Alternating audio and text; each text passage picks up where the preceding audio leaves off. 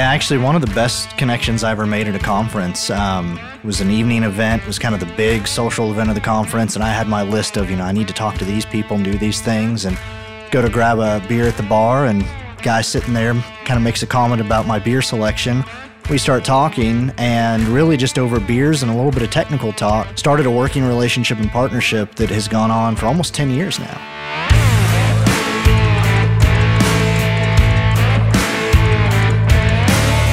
Well, all right, and welcome once again to Commerce Today. My name's Darren Newbold, and I'm excited to be here with you. And as always, have my fun-loving co-host here with us, Josh Warren. Josh, how you doing today? Doing pretty good. How about you, Darren?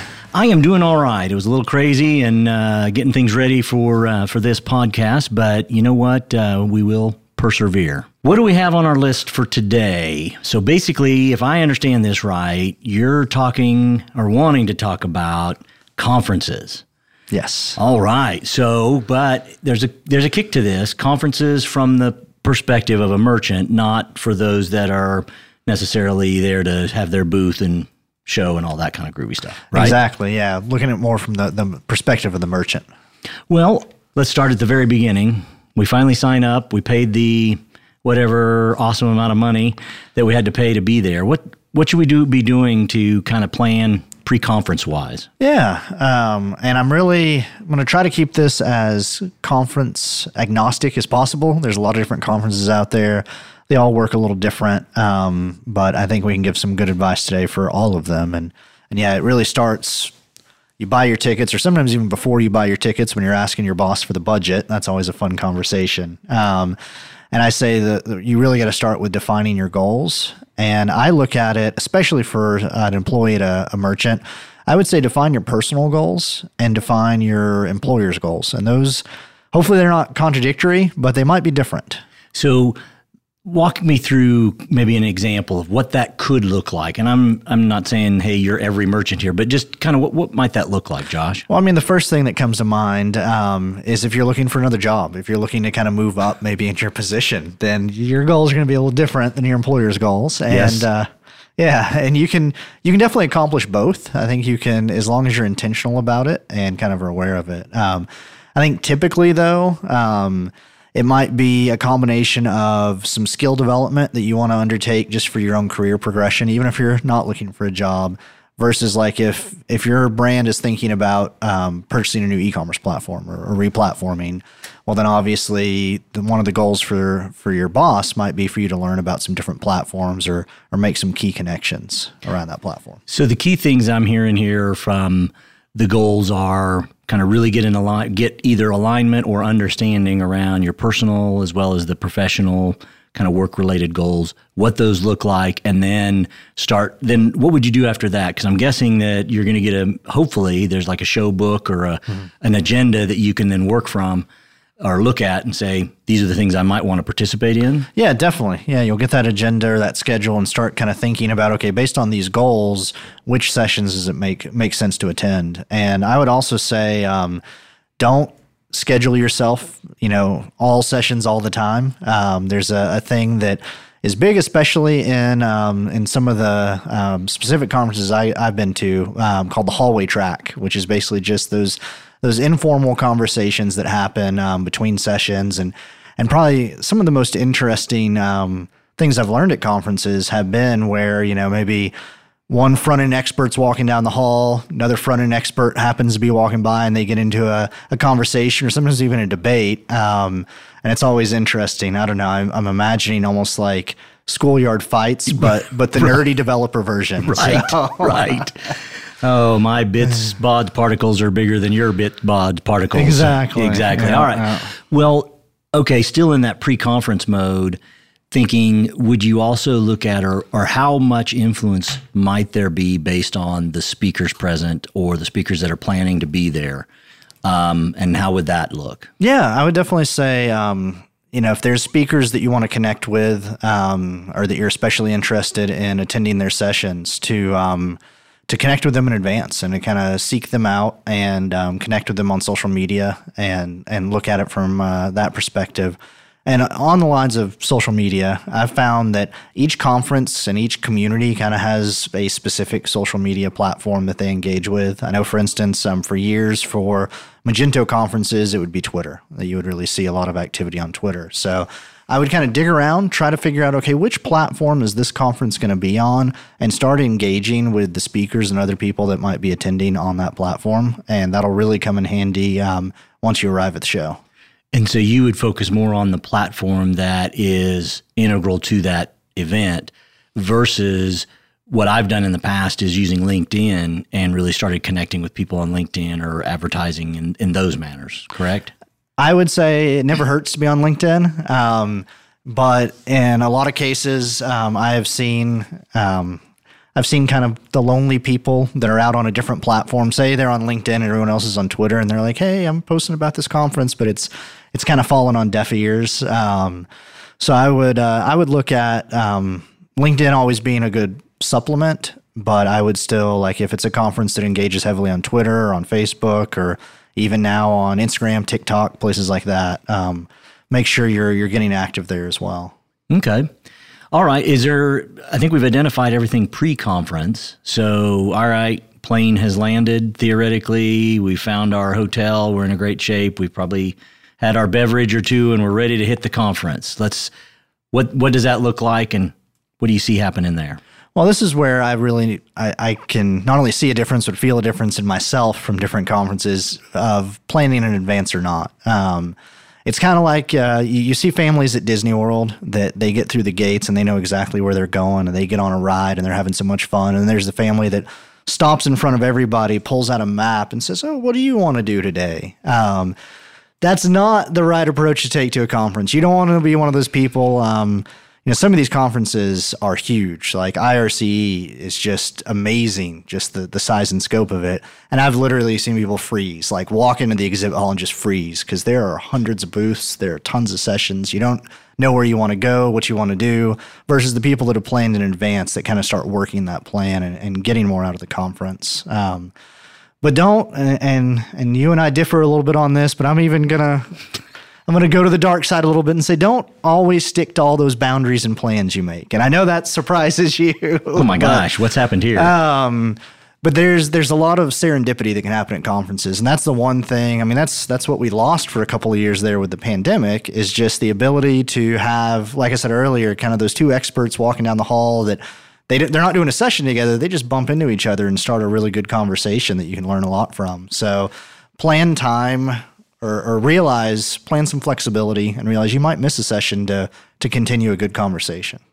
Well, and one of my favorite words is this is all about proximity or propinquity in having a bunch of people together that are similar in interest and similar in desires. And suddenly you're standing next to each other, maybe grabbing a sandwich together and strike up a conversation and become bosom buddies after that going forward and stuff. So yeah. Actually, one of the best connections I ever made at a conference was an evening event. It was kind of the big social event of the conference, and I had my list of, I need to talk to these people and do these things, and go to grab a beer at the bar, and guy sitting there kind of makes a comment about my beer selection. We start talking, and really just over beers and a little bit of technical talk, started a working relationship and partnership that has gone on for almost 10 years now. Wow, that's awesome. That is really awesome. All right. So first up, when we arrive at the conference, we need to remember and kind of let's follow our plan. But we want to remain flexible, have some spontaneity, and definitely be aware of propinquity. So now we get the fun. Sponsors, sales pitches, all those kind of fun this stuff. is probably the most merchant-specific advice I have to give. Rolex watches here for you. Yeah, exactly. Sometimes literally the moment you get off the plane in Vegas, people are trying to sell you things, but especially at the conference. And I don't want to speak ill of the sponsors. We've sponsored events before, and I mean, realistically, that's how these events happen, is right. The sponsor dollars. But what a lot of merchants don't know, and especially over the years talking to them, realize that this surprised them. Oftentimes your badge is going to be color-coded or tagged in some way that basically tells all those sponsors, here's the money. Here are the people you want to pitch to. So you're going to get approached, and you're going to get, even outside the exhibit hall, you'll probably get some people that want to tell you about their awesome product or service. And just going back to my love of boundaries, just feel free to say no. Say you're not interested. I mean, honestly, the smart salespeople realize they want to spend their time talking to people that are interested in their product or service. So they'll appreciate a friendly, no, I'm not interested, or I'll take your card. But yeah, just know that you're going to get those sales pitches, and you have to be careful because you can end up spending your entire show just getting pitched to and not necessarily meeting the goals you set out for. And a brief side note here, coming from a former and maybe recovering salesperson that's done these kind of things, that there are ways and methods to avoid those situations, and especially just having some emotional and personal awareness that if someone's not interested, you can tell, and find ways to either make it interesting or don't even make it about you or your pitch. So there's some ways there. What else do we need to know while we're here at the conference before it closes out and we're exhausted and our feet are numb? I would say really throughout the day, try to take some notes. And I am a huge personal knowledge management guy and could talk to you about all sorts of cool note-taking apps and approaches. Our next podcast will be about the 800 note-taking opportunities and ways to do that. Yeah, but I would say don't get fancy. Just use Apple Notes. Use whatever's built in your phone. Use whatever you know, because really your goal here isn't to write down every single thing. It's to write down enough that when you get back to your hotel that night, maybe you can flesh out those notes a little bit more, and even that's just enough to help you remember when you get back to the office. All right, so we've taken our notes. We've survived the sponsors and sales pitches. What's the last thing that we ought to do as we're kind of finishing up or covering through the conference? So I've actually gotten sometimes as much or more value out of a conference through social media than through some of the in-person interactions. How does that work? I'm really curious. Yeah, so there are the first thing is there are people that will go to sessions and they will live tweet them. So they will literally they'll take a picture of a slide and they'll say, hey, the speaker just said this really insightful thing, and they'll tweet that.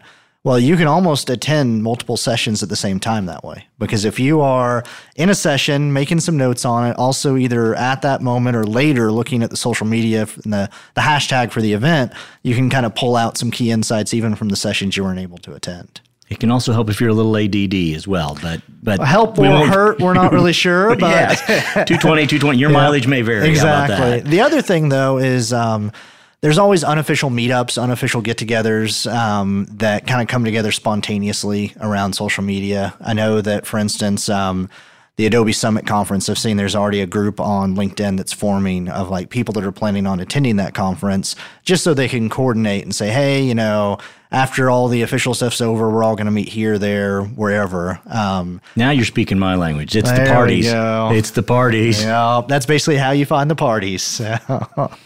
And that's, in my experience, that's one of the areas that, believe it or not, some of the best conversations happen, because it was an opportunity to get together with people that I might not otherwise have been able to get together, because that's when you catch them when their guard's down, if they will.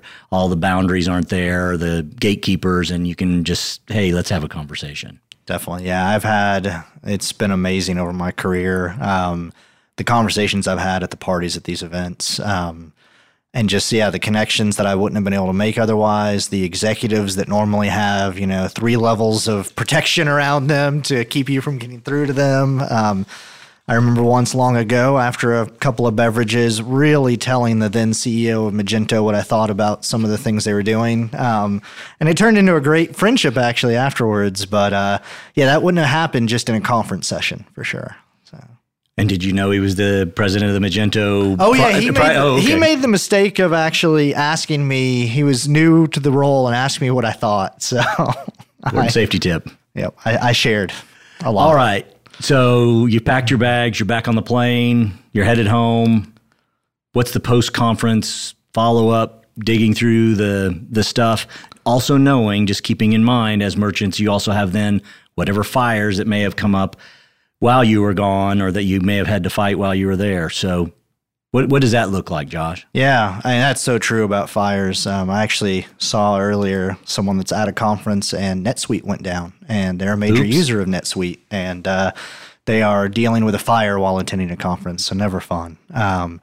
But it's a good point about the day-to-day and how busy you get. I think the most successful e-commerce managers that I've known when it comes to conferences are the ones that come back and spend a little bit of time basically taking full advantage of what they learned at the conference. So reviewing your notes, looking through, seeing what information that you want to follow up on, what you want to share with your team. I think sometimes the most important thing is what do you want to share with your boss, and going back to your boss and basically saying, hey, boss, I found a new job. Yeah, well, hopefully not that, but I'm going to have some hiring managers ticked off at me. But yeah, no, going through and basically saying, hey, you outlined these goals, here's how I met them. But also then probably the most powerful thing to do after a conference is write down what you would do differently the next time or what you want to know for the next year. I know that there are conferences that I've attended 7, 8, 9 years in a row. And each year I feel like I get a little bit better at that specific show just because I learn, okay, this party's going to be over here, this group's going to be over there.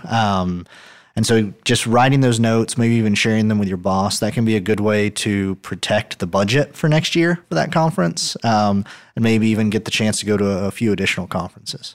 One of the things I just thought of is also maybe thinking, I don't know if you said this or not, but maybe even thinking about who ought to have came or who maybe didn't need to come that did in some of those cases where you were talking about budget, and I was thinking you had made this comment to me a couple years ago about a big conference and saying, wow, if I had to do it over again, I probably wouldn't have taken those people, but I would have taken these other people within the company because it would have been more impactful for them. Definitely, yeah. And you'll learn that some conferences are more technical, some are more business-oriented, some are more sales-focused. And so taking the right people from your team for that, definitely. I think there's some very good tech-heavy conferences out there that if you take your less technical team members, they may not get a lot out of it, and vice versa. There may be some developers that get sucked into retail conferences and are just bored out of their minds. Right. For sure. So any last things kind of on the post-conference follow-up? Yeah, I would say go back to that main social media platform as well as LinkedIn, and just make sure you've connected with anyone you met at the conference that you enjoyed, whether it was a speaker or a conversation. Connect with them. Kind of if you're the kind of person that likes to do this, you're a little more extroverted online. You can even share your notes. I've seen a lot of people that will take kind of a summary of their notes, share it out on LinkedIn, tag the conference. Lots of times the conference will repost that, get a fair amount of attention. And even if you're not someone that is a fan of LinkedIn, as you know, Darren, I'm a recovering LinkedIn hater. You got to realize that a lot of those conversations you had could be in a couple of years, that connection is now the hiring manager that's in charge of the job you'd like to get. So never hurts to maintain those connections. You never know. I will make one quick comment about LinkedIn, is that one of the things that you used to be able to do, and I'm not sure if the app still does this, but you used to be able to turn on and you could tell who was in the vicinity that was in your network. Oh, that's cool. And it was a really neat thing. I don't know, there may have been a privacy thing. This was a few years ago when I had used this, but if it's still part of the app, it's pretty cool because it's that location. You can tell, hey, who's around you that you might want to actually meet or connect up with or whatever. So those are some things that are kind of neat as part of the overall process. Nice. All right, last, if any thoughts? Just reach out. Let us know what conferences you're going to, what questions you have. If we missed any tips, we try to keep this a little bit more interesting than your average, drink lots of water and wear sunscreen type advice. But definitely would love to hear from any of our viewers or listeners about, kind of which conferences they're finding valuable and what other tips they have. Yes, as always, we'd love to hear from you. And with that, we're going to wrap up here. We've enjoyed having you along for eCommerce today, and we look forward to seeing, hearing, and talking to you next time. Until then.